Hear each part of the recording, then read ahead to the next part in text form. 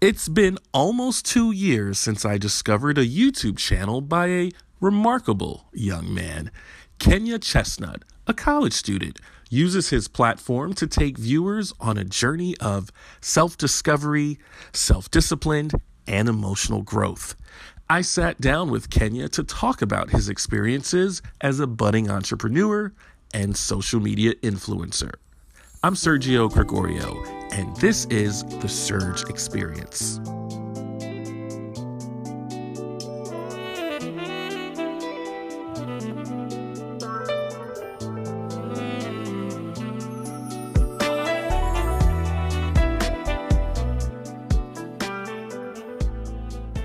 Well, Kenya Chestnut, I am so excited to have you on the podcast. I've been wanting to talk to you for some time. As you know, I discovered you on YouTube.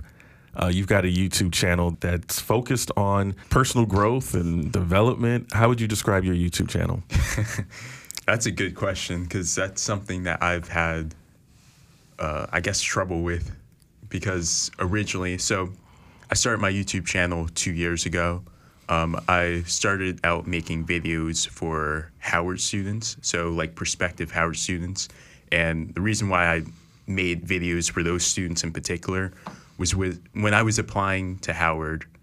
So Howard is 70% women, which is, it's really interesting. Wow. So when I got into the school, when I was watching videos on like, what is Howard like, I didn't really feel a connection with the people because a lot of the people who were making those videos were women and I couldn't really relate to their experience. So I started out making videos for Howard students. My goal was to just bring a different perspective, a male perspective.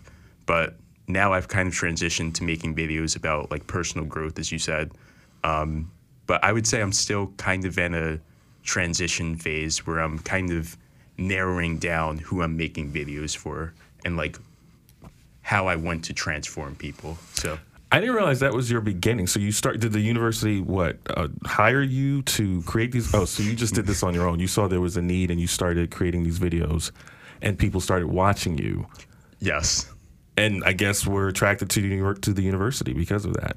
Yes. Okay. Yeah, it's really cool. I've had students, so especially this year, I've had students come up to me and say like, you inspired me to go to Howard. Like you influenced me to do that. So yeah, just seeing people, it's crazy to think about like, I guess the impact that you can make just from sharing what you do on social media. Yeah, social media is really big. And there are a lot of videos online with regard to almost every university. I mean, you've got, students talking about just their experiences.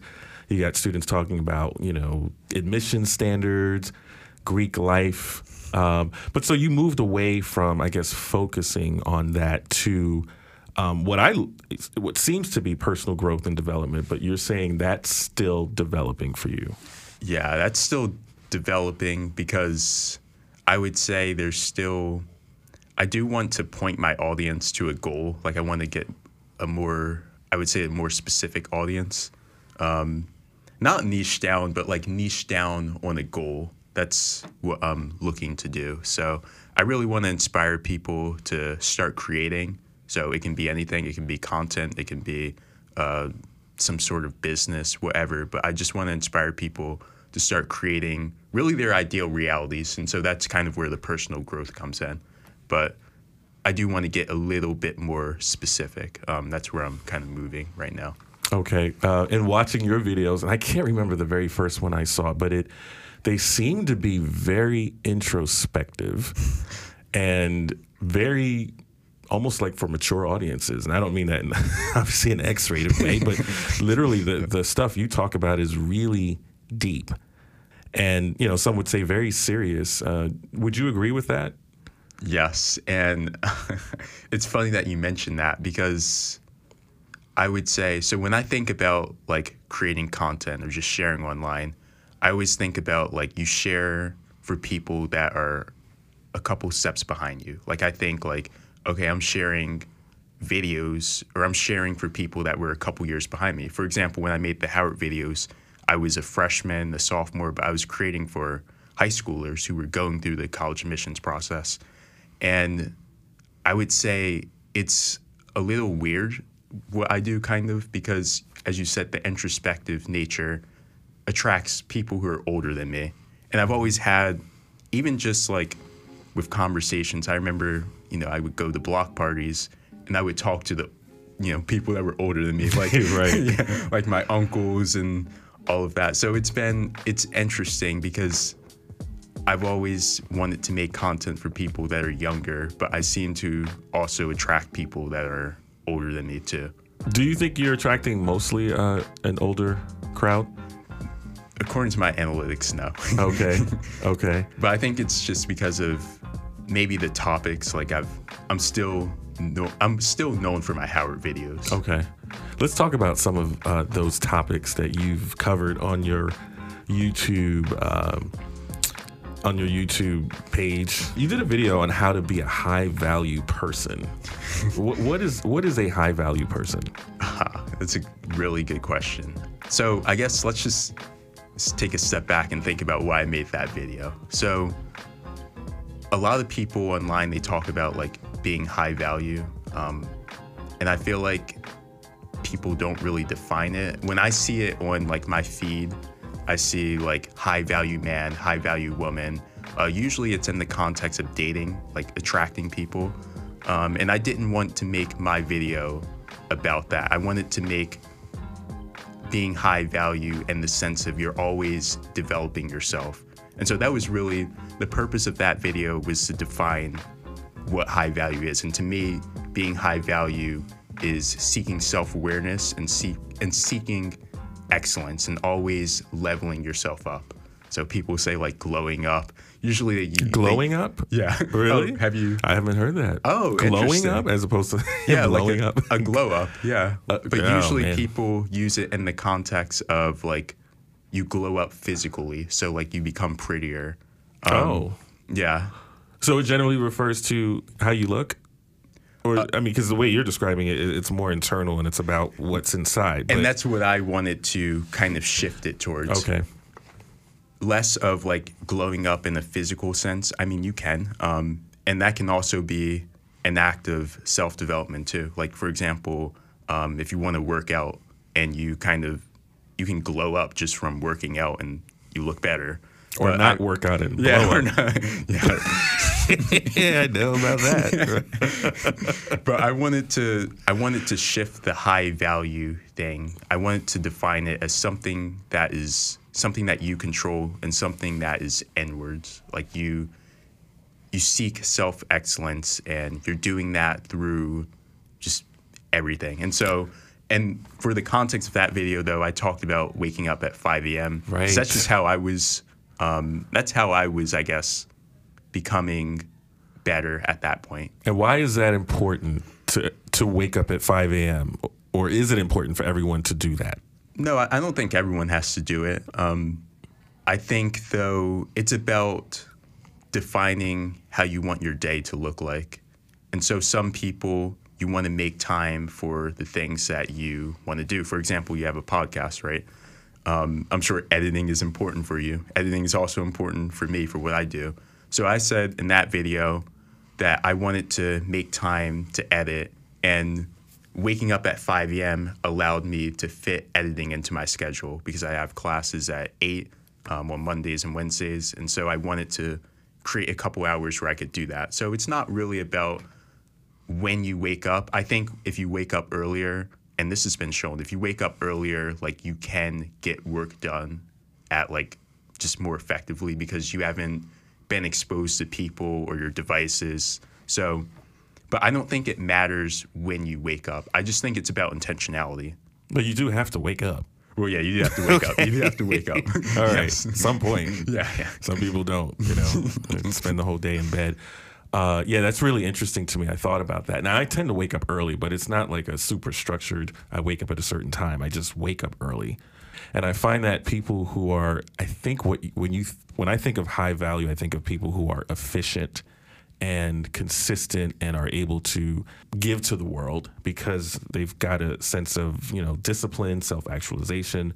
People who wake up early generally also work out and generally have breakfast. Not always. Some people just do coffee or whatever. And it's like all of these different things come together to help them become more high valuable. Yes. Yeah.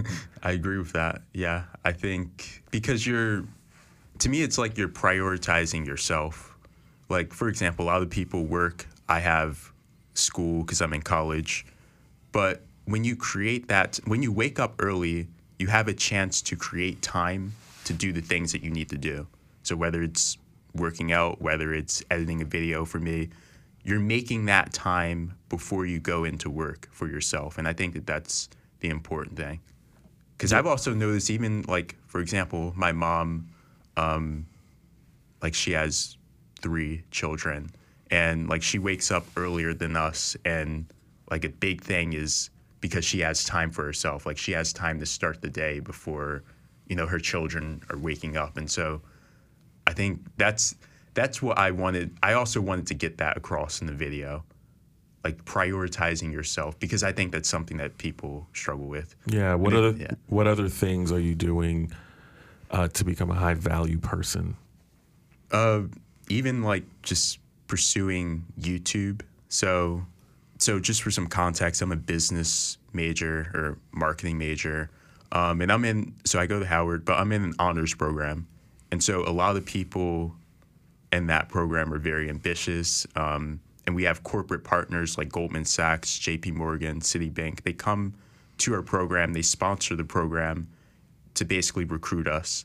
And so a lot of people, they go to those companies and that's kind of like the path. But I don't want to do that. And so to me, waking up at 5 a.m. is making time to invest in myself. I'm investing in the project of, building my YouTube channel and pursuing that after college. So that's how I'm investing in myself beyond the waking up. The waking up is just a means.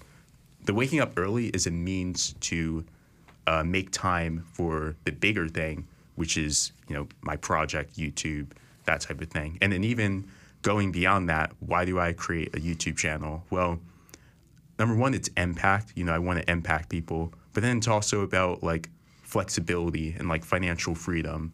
And so even beyond that, all of the things connect. So yeah, I don't know if that answer No, sense. It does. But you said something really interesting. You said, I'm a marketing major, right? Yes. You're studying business, but that's not what I want to do, essentially. I mean, and so you wake up early and you allow time for doing what you really want to do. Is there any reason why you haven't like switched to a major that's more consistent with what you want to do? That's a good question. In fairness, I did, because I started out as a finance major. Okay. And I majored in finance because I thought that I would learn about personal finance, and I thought that that would be the best way to, gain financial education, financial literacy, become financially free, basically. I switched to marketing because of my YouTube channel. I realized that I had an interest in marketing, and you really have to learn the basics of marketing to grow on social media, or even just understand to understand what you're making. You have to understand marketing and storytelling. So I would say that I already did. The reason why I didn't shift out of business, though, was because I understand that business is really important, and I'm creating a business when I do YouTube. That's so interesting, because I think in the last 20 or so years, so much of the skills that people in communications are developing can be developed outside of traditional universities, traditional trade schools. Now everyone feels like they have access to a camera, and everyone does. And everyone feels that they can perform on camera, they can ask questions. And so there isn't this desire necessarily to feel like that those skills need to be mastered in a traditional setting. Yeah. Yeah, I would agree with that. Okay. Yeah, that's fascinating. And so you also did, I don't know if this was the same video, you talked about time management. Was that the same, or did you do a whole video on time management? I think I did I've done a whole video. An entire video on time management. I've done multiple, actually. Uh-huh. Because I made a video about like how I plan for a new semester that was kind of a time management video. And then I made a video maybe a year ago now that was about like how to set priorities. And it was kind of a time management video. And why is time management so important to you? Well, or anyone? Oh yeah, it's really important because think about this. We all have. So again, let's zoom out here. We all have one life, right? We all have one life, and so you want to make time for the things that matter. But in order to do that, you need to have some sort of self-awareness of what matters. And so that's why I talk a lot about self-awareness. Once you understand the self-awareness aspect, you need to understand how to manage your time so that you're making time for the things that matter to you. Because if you don't manage your time, then you're going to have your time managed by someone else. Or you're going to have your time managed by whatever you want to do in the moment, which may not align with your long-term vision. So that's why time management is important. And honestly, I should probably talk about it more. But it's even something, time management is something that I'm still learning right now. And I think something that I'm learning right now is there's a big connection between time management and energy management. Oh, tell me about that. What does that mean? Yeah. So basically, this is something that I've struggled with in the past. Like I would just work on something and like not take a break. And I've realized that understanding when you have the most energy can reduce how long you're working. And that in itself is an act of time management. Like you're managing your time, but you're also managing your energy. And I think that's something that I realized that in high school, actually. I remember in high school, I'm from Philadelphia, so I went to a school called Central High School. Go Lancers, 279. But so that high school, it was really competitive. We're talking the top Sorry students. about the Super Bowl, by the way. Oh. I'm just saying. Yeah, that one still hurts. Yeah, I bet. But yeah, so that school, like, we're talking, it's like the feeder school to UPenn. The top students got into like all of the Ivy League schools, so really competitive school. When I was in middle school, I was like the top student, but when I got to that school, I was average, basically. And the reason why was because I didn't know how to manage my time, but I didn't know how to manage my energy. So I would stay up late doing work, but I wasn't doing work at the right time because I didn't have the most energy when I was doing my work. And so one thing that I started doing was I would take an hour and a half after school to just take a break. I wouldn't do work because I wasn't in the mindset to do it. And then what I would do is I would go to the library and I would make sure that the library was at least 15 minutes away from my house because it was like an adventure. Like I would walk to the library or I'd have to take the bus to the library. And I made it into an activity where like I got to go to the library. And so when I would go there, because I was excited, I already had energy.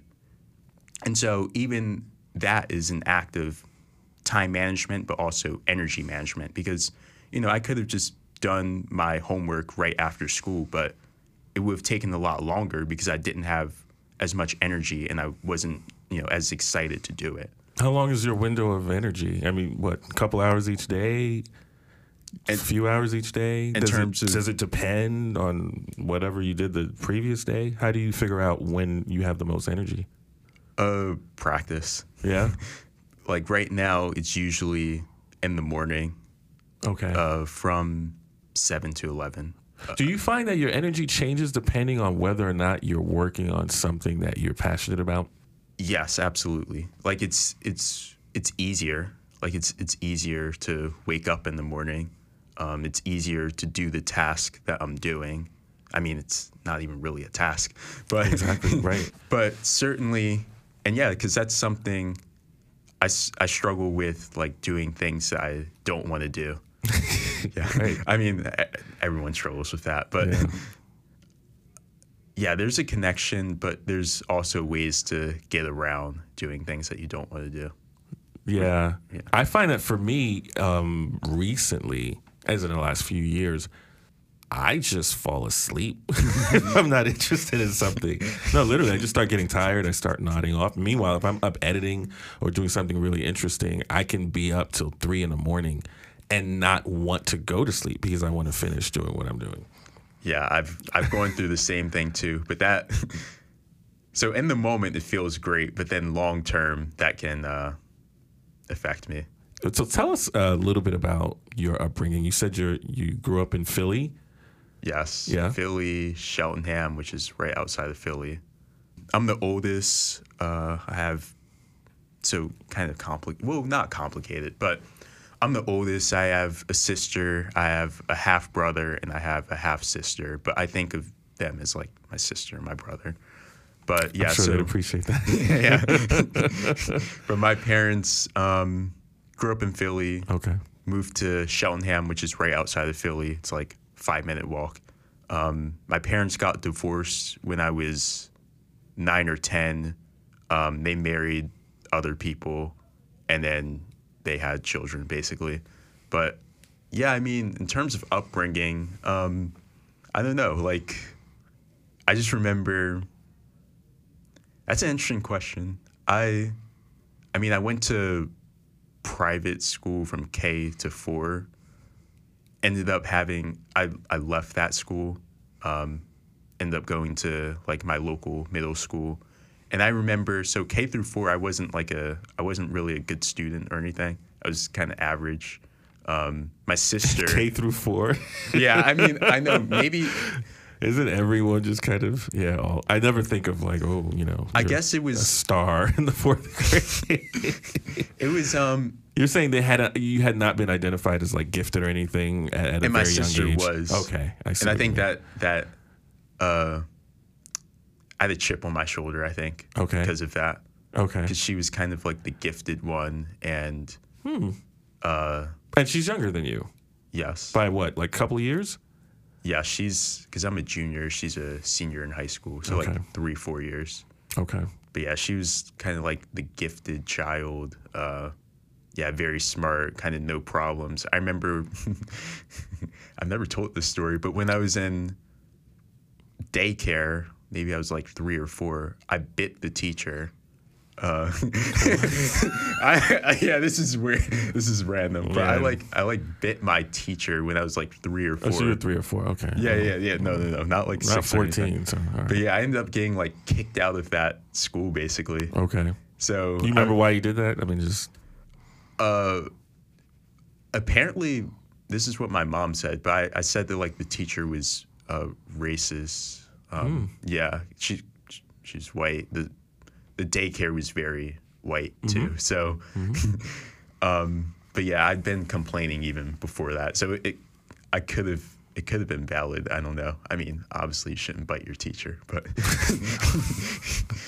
but yeah. So just I remember my childhood just having a chip on my shoulder, and I remember when I got to middle school, I had a teacher who really believed in me. Her name was Miss Garrison. And she really made it a point to make sure that I would succeed. And I was at a new school, and yeah, I feel like that experience changed my life. And I remember I started doing well in school. I started believing that I could do well in school. I started thinking of myself. Well, I always thought of myself as smart, but I remember thinking like, okay, people finally see it now. And I remember my actions started aligning with that. I started reading books, and I started learning about my history. And that's kind of when the self-improvement, personal growth stuff started, I guess, manifesting in my life, or just like acting. Yeah, there are studies that say that if you have at least one teacher in your life, it only takes one teacher throughout the course of, 12 years to change your course and your direction and how you see yourself. That's why I share online, because I've had, even since that experience, I've had teachers. I mean, they're not like teachers that I've met, but like people on social media, or people creating documentaries that have taught me or brought a different, I guess, perspective, and kind of they've expanded my awareness of what is possible. And so for me, what I do is I see it as like giving back. So I've gone through a personal growth journey. Now I'm giving back. I'm just sharing what I've learned along the way. Right. So you see ultimately what you're doing as really a function of serving your audience. Yes, absolutely. Yeah. Yeah. I mean, because is there any other way to really get through an experience like that? I think, if you're building a brand or building a YouTube channel, I would imagine it helps to see your role as a servant to the people who are watching in order for you to have the energy to keep going and for it to feel meaningful.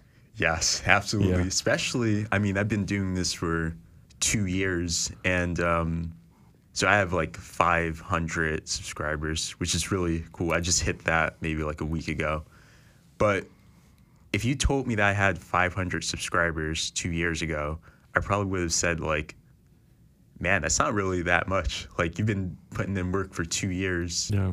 Like, what are you doing? And you could say like, oh, because personally, I actually have like a greater appreciation now for like building that community. But you could say like there's a certain level of belief, and you really have to love what you do. So yeah, I would say like I could have quit, years ago if I wanted to, but I really believe in what I'm doing. I really believe that, I mean, I can see it now, like people have come up to me, but I really believe that like I can make an impact. And that's why I keep doing what I'm doing. Okay. I want to take a quick break. I want to pick up with more on building that community and on your most recent video, which I have some some things to add to that, the whole idea of perfectionism and letting something go. So we'll talk about that when we come back from the break. This is Dani Elisea, and you're listening to The Surge Experience.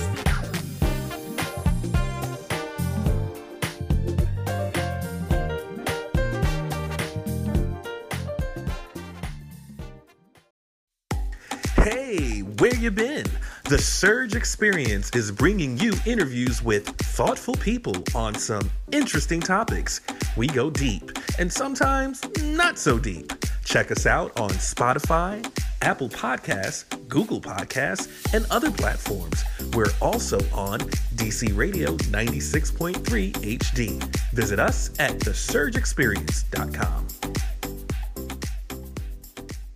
So before the break, we were talking about, you did a video on perfectionism, which I thought was really interesting. Because it's something that I've dealt with, the idea that for you, I think you defined it as constantly getting better, a need to evolve continually.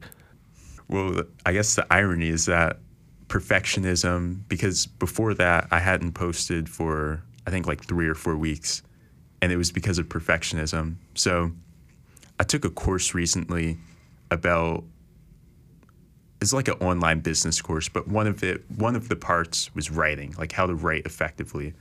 And so I've been trying to like write YouTube scripts, write scripts for my videos, and it was not coming off. Like it was terrible. I didn't realize people wrote scripts for YouTube videos. Yeah. Well, because I always think of, like dramatic scenes and stuff. I can see that being scripted, but people actually like write out kind of everything they want to do on camera. Not everything they want to say, but certainly like the main points for sure. Just to stick. Okay. Because audience retention, that's a big thing. So you want to stick to your points and just be crisp and clear and concise. So I was writing scripts, and I basically was struggling to put out a video, and I was reflecting like, okay, why am I not putting out this video? And so I went back and watched some of my older videos, and I was like, wow, I was so much more free in these videos. And it was because I wasn't worried about like making the perfect video, because I already, in that moment, I knew that I wasn't really that great at making videos back then.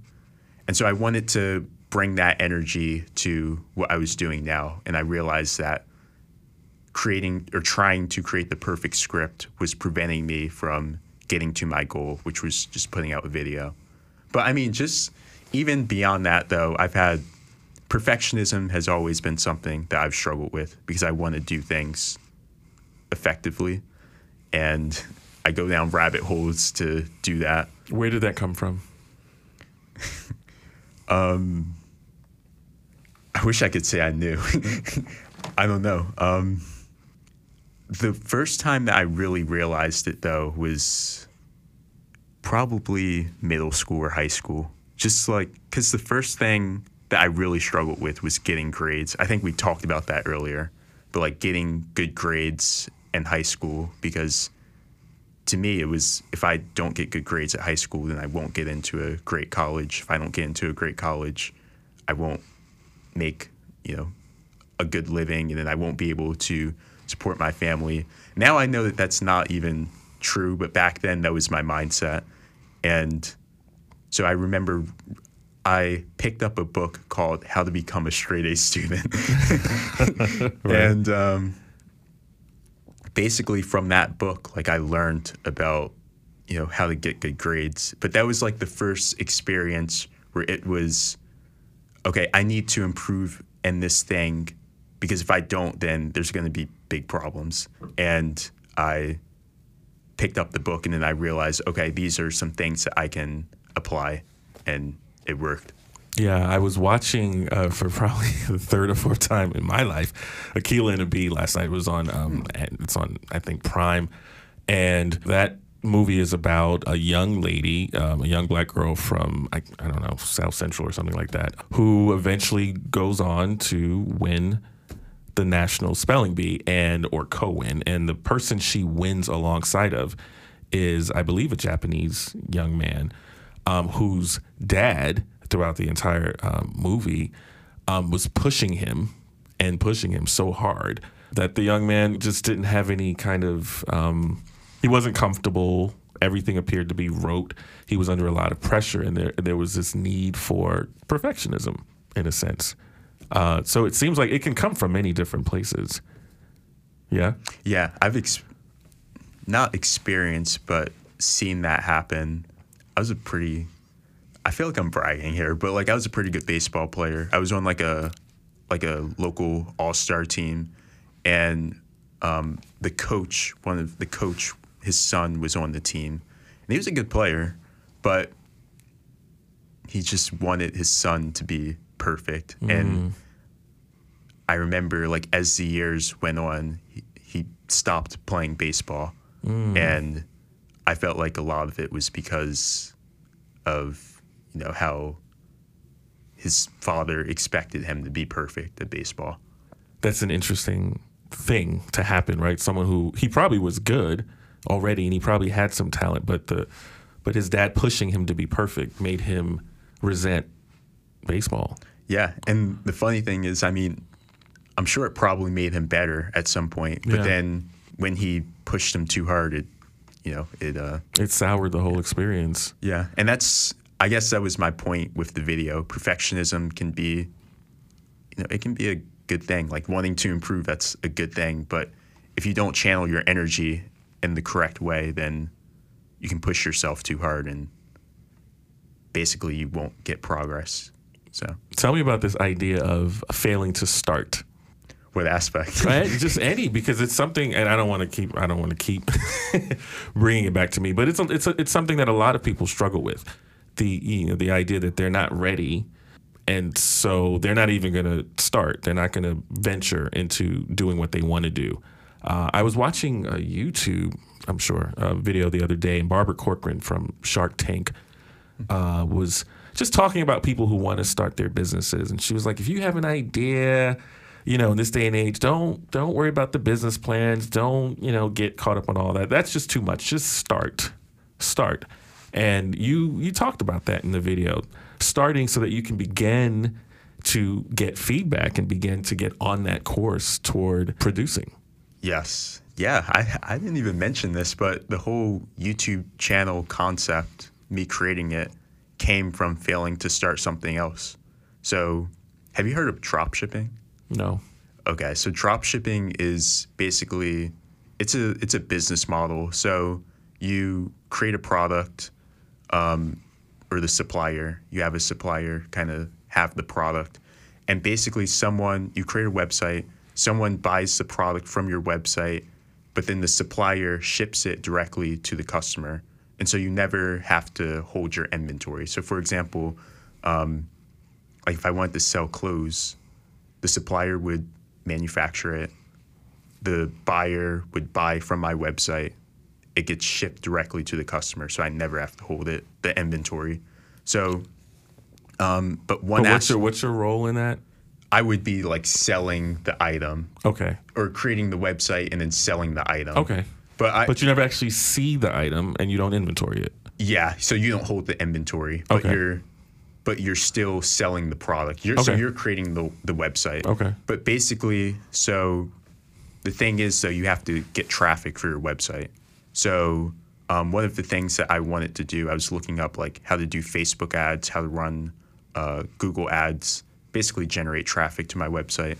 But I had no prior experience to this. So the idea of paying $500 to run a week's worth of ads or 2 weeks worth of ads was just not a risk that I wanted to take, especially being at the time I was a freshman in college. So I didn't really have like a lot of money or anything. So, so the whole concept for the YouTube channel was, okay, I don't think that I'm going to start this drop shipping, but I need to start something. So I know this with drop shipping, a lot of drop shippers, they use influencers to market their products. So you don't have to run ads. You can pay an influencer to show your product. And if they have a loyal audience, then the audience will go buy the product. So my thought process isn't it as expensive? I mean, paying an influencer versus marketing your own website. Is it as expensive? Or I would imagine it's still costly. I mean, to pay someone to you still have to pay. Yeah. And so I wasn't really willing to invest money at that point. Okay. So my idea was, okay, well, influencer marketing, that's something that is important. So why don't I just learn marketing by starting my own YouTube channel and learning how to build an audience? And so my idea was, okay, I'm failing to start this drop shipping, but I need to start something, because if I don't start something, then I'm just going to be someone that lives in fear, and I will never overcome that fear. And in order to be who I want to be, I have to learn how to overcome fear. Because even before that, in high school, I would read a lot of books about like relationships, especially. Really? In high school? Yeah. Well, I mean, I've always been, well, number one, I was a high school guy. So of course I was interested in like, getting girls with relationships. Right. But then also my parents are divorced. So I've always been interested in kind of how relationship dynamics work. Right. But so I would read all of this advice, and this is funny. So I would help my friends with their relationships. Are you serious? Yeah. And it would, to be honest, my advice would work. It did work. But the thing is, like, I never really like asked anyone out, or I wasn't like, applying that advice for myself. So I saw that as a failure. And then to me, it was like, okay, I have to start something. And so I think, to me, if you want to start something, you need to look at the pain of not starting it, because sometimes the pain of not starting it is more than the pain of starting it and failing. Yeah. Because failing is it's arbitrary. It's something that who determines if you fail? What, if you lose money? Okay, well, most people won't even start the thing. So to me, that's a success. And then let's just say you lose money. Well, why can't you get it back? I mean, I know that there are, like, obviously people have different circumstances. So, of course, it's harder, obviously. But you have to me, it's like you can't have a scarcity mindset. And I think if you fail to start, then it's having a scarcity mindset that you can't get back up if you do fail.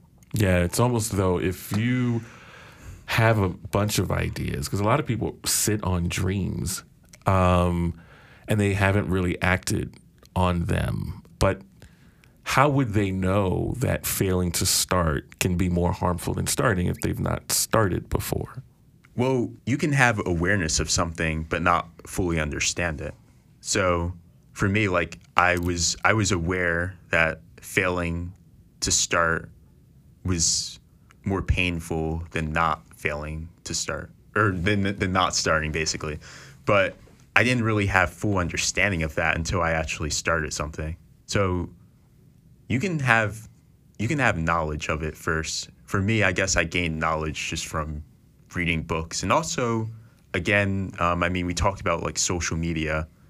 I can see people that talk about like the importance of starting, or even I can see kind of the process too. Like if people document their journey of starting something, and then you see them a couple years later and they have, they've improved their life, which I have seen, I've witnessed that, I've seen people do that, then I'm conscious of the fact that,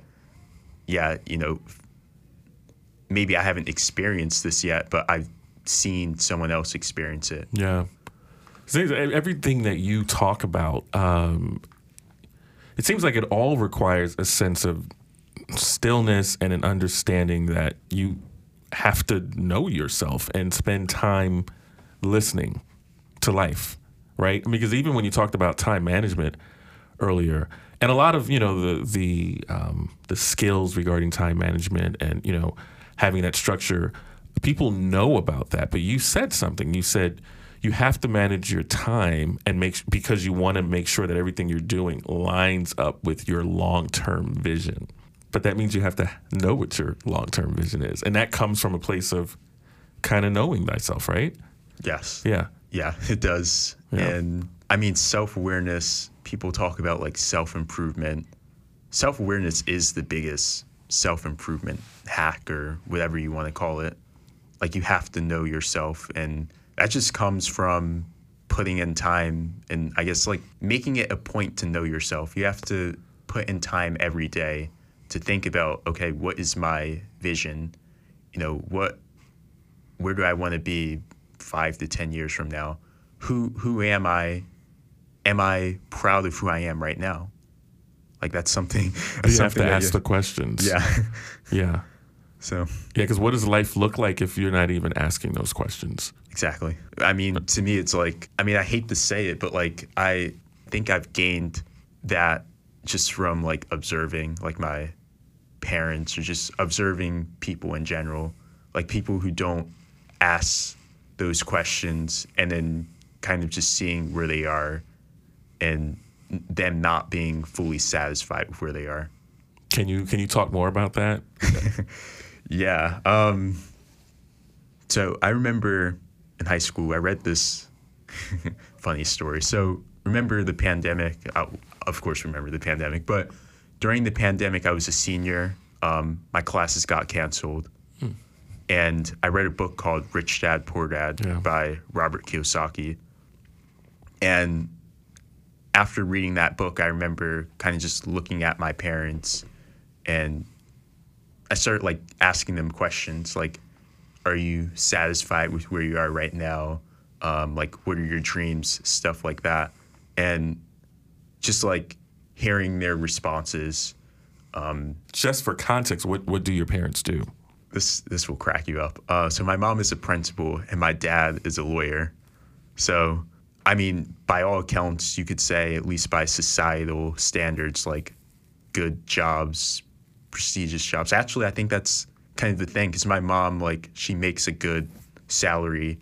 And I really admire my parents. I don't want this to be like I'm bashing my parents. I really admire my parents because my parents didn't have the opportunities I have. And they really, like, my dad was the first in his family to go to college.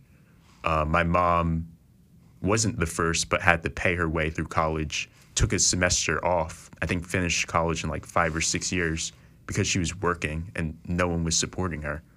And so I really admire what my parents have done. And just like, if you ask me like who inspires me, it's like my mom. But I also, after asking them those questions and kind of seeing like, oh, like my parents have kind of achieved the American dream. Like they've raised themselves from a situation that wasn't great into, making six figures, living in the suburbs, things like that. But is that the meaning of life? So when you asked them about where they were and how they felt, what did they say? Well, my mom, I took a trip to London recently, and she was like, "You're the first person in our family to go to Europe, and like, I want to do what you just did, and like, I wish that I could have done that." But then also like, she talks about how we have deep conversations. Like she's talked about like her student loan debt and like, just like how she won't be able to retire until, X year because of that debt. And my mom's a very open person. I really appreciate her for being open, because I feel like not all parents wouldn't be comfortable having the conversations that she's had with me. So and she's always been transparent.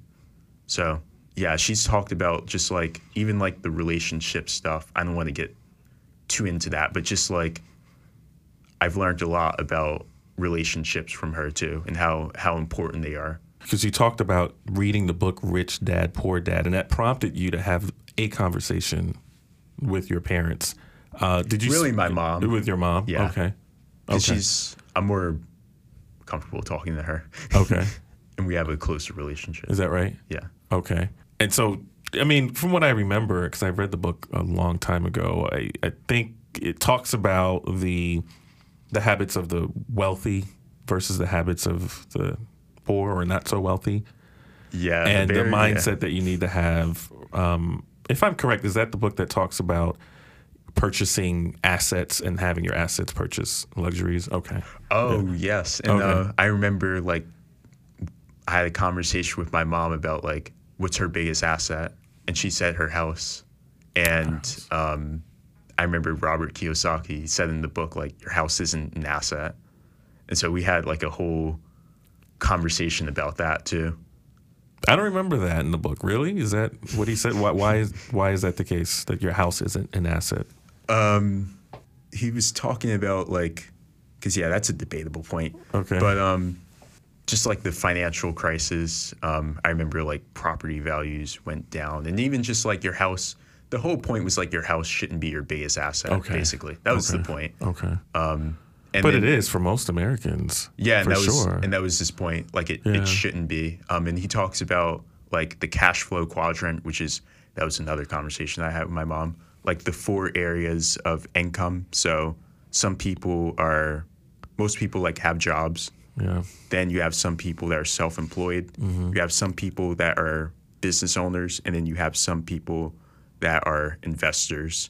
And basically you make your money. The people who make the most money are the people in the business and investor category. Mm-hmm. And when I was in London, I went to a conference, and they said that for black people who own businesses make 12 times more than people who are just like, who work and have a job, and that's like their primary source of income. And I don't want this to be like no. That's interesting. You mean like, so black people who are business owners 12 times more than black people who aren't, or 12 times more than everyone who isn't a business owner? I think it may have been, so the context was black people. Okay. So it was either black people who don't versus black people who do have a business. That's a lot. But just more. In general, yeah. People who have a business make on average 12x more than people who their income is primarily from their job. Yeah. And so I remember like I had a whole conversation with my mom about that, like why, have you ever thought about like starting a business and that type of thing? So yeah, we had like a lot of conversations from that. But yeah, the main thing for that book was it talked about like how people make their money. And after that book, it became, I was fully aware that like, okay, I need to start a business. It doesn't even have to be now, but at some point, like that's the goal, because financial freedom, he talked about like, you make your money work for you. Like that was like his big phrase. The rich don't work for money. they make their money work for them. And that was like that broke my brain. And it's definitely true. It's just such an interesting and layered conversation. Yeah. That obviously we can't have that full conversation here, but literally on the way here, I was in a Lyft with the driver was Cuban and has only been in the country for 10 years. And he talked about how Cuba is horrible and it's a dictatorship and, you don't own anything. And that's definitely a view held by many. But then there are Cubans who live there, and a lot of times Black Cubans who would disagree kind of with that characterization. And that's just kind of one extreme. And then on the other extreme is the United States, where, we are a capitalist society, and we certainly benefit business owners and people who are entrepreneurial and have ideas and are creative and can monetize that. But then not everyone is destined to be a business owner, Yeah. And it's just such an interesting conversation, because does that mean you're just, if you don't start a business, you just can't really get ahead? So that was there's a lot in there, but Yeah. it's just something to kind of think about. Yeah, and we were having a debate about that at the conference I went to. Like, do you need to start a business, or like you don't need to? That doesn't have to be like the way, basically. So yeah, I think I would agree with that too. You don't have to start a business, but certainly it's for wealth accumulation. It's definitely I don't want to say it's the easiest method, but it's the most clear method, I would say, in terms of if you want to make money at an exponential rate. Because Right. if you're working a job, a lot of it is like linear progress, whereas certainly it's up and down for business, but it's exponential. Right. Because businesses by definition are serving more people and are meeting a need, and therefore they're getting paid for meeting that need. Yeah, and growth isn't linear for a business. And then let's not forget the tax code. Yeah, absolutely. That kind of helps. And that was another thing in the book he talked about, like, because that was the whole thing, like not having a negative view on money. And so even for like the tax code, using it to your advantage, he talked about that. So that book was very provocative. And I'm personally a progressive in terms of politics. He's a Republican. So it was really interesting reading that book. You're going to run for office one day and someone's going to find that clip or this clip. Yeah, but you should change parties. No, just go ahead, continue. But yeah, I didn't know that at the time, but yeah, I like consuming information, or just like listening to people that have a different perspective. My two closest friends in high school were Republicans, and then not to say that I'm just making Republican friends, because my friends now are progressive, but it's very important to listen to people that have a different perspective. Yeah. So what's next for Kenya Chestnut? I mean, you've got this growing YouTube channel. Obviously, you recently started a podcast. Is that right? Yes, and Okay. I did interviews. I'm not sure if I'm going to release them. I think the podcast is going to be something that I do later on. I like having conversations with people, and like we are now, but I think it would be better if I focus more on the YouTube and other stuff. So this is an interesting question, because you are young. So what advice would you give to a younger Kenya? Definitely. I think the main thing is just start something and really think about like what I want to do. I mean, it's tough because like if I'm talking to a younger Kenya, it's like 18. So Right. you don't know what you want to do when you're 18, but that's kind of the point. Like you just start a lot of things and you figure it out. And I've learned so much just from starting a YouTube channel. Like what I'm aware of compared to what I was aware of a couple years ago is just completely different. So I just start something. It can be anything. Just start a project. It can be a YouTube channel. It can be a podcast. It can be anything, just something that excites you, and just make sure to keep going with it. Or if you don't like it, start something else. But make sure that you start something, and once it's gonna pop. Like something, when you enjoy something, like you're gonna keep on going. And so find that thing that you enjoy by starting, not by just listening to people or like listening to content or whatever. Like you need to start as many things as possible. And then the thing that you find that you really enjoy, keep doing it, and don't let anyone that doubts you stop you from doing that. Yeah, or don't let your environment don't question. I would say you should question what you're doing, but certainly like don't let if people are doing something different, that's okay, because you're a unique person. Everyone is unique in their own way. So just keep doing what you want to do. That's interesting. You say start many things, or be involved and do things. Yeah, and the excitement or the energy will follow that which you should be doing. Yes. Yeah, I think Oprah calls that flow. Yeah. Being in flow. Yeah, there's a whole book about that too. Right, being in flow. So for our listeners and viewers now who want to find you online and in the social media space, where can they find you? So my YouTube channel, so Kenya, like the country, Kenya, and then Chestnut, like Morse chestnut or chestnut trees. Awesome. Well, Kenya, thanks for coming on to the podcast. This has been interesting, and I've definitely enjoyed the conversation. Thank you. I enjoyed it too. Thank you for having me. I really appreciate it.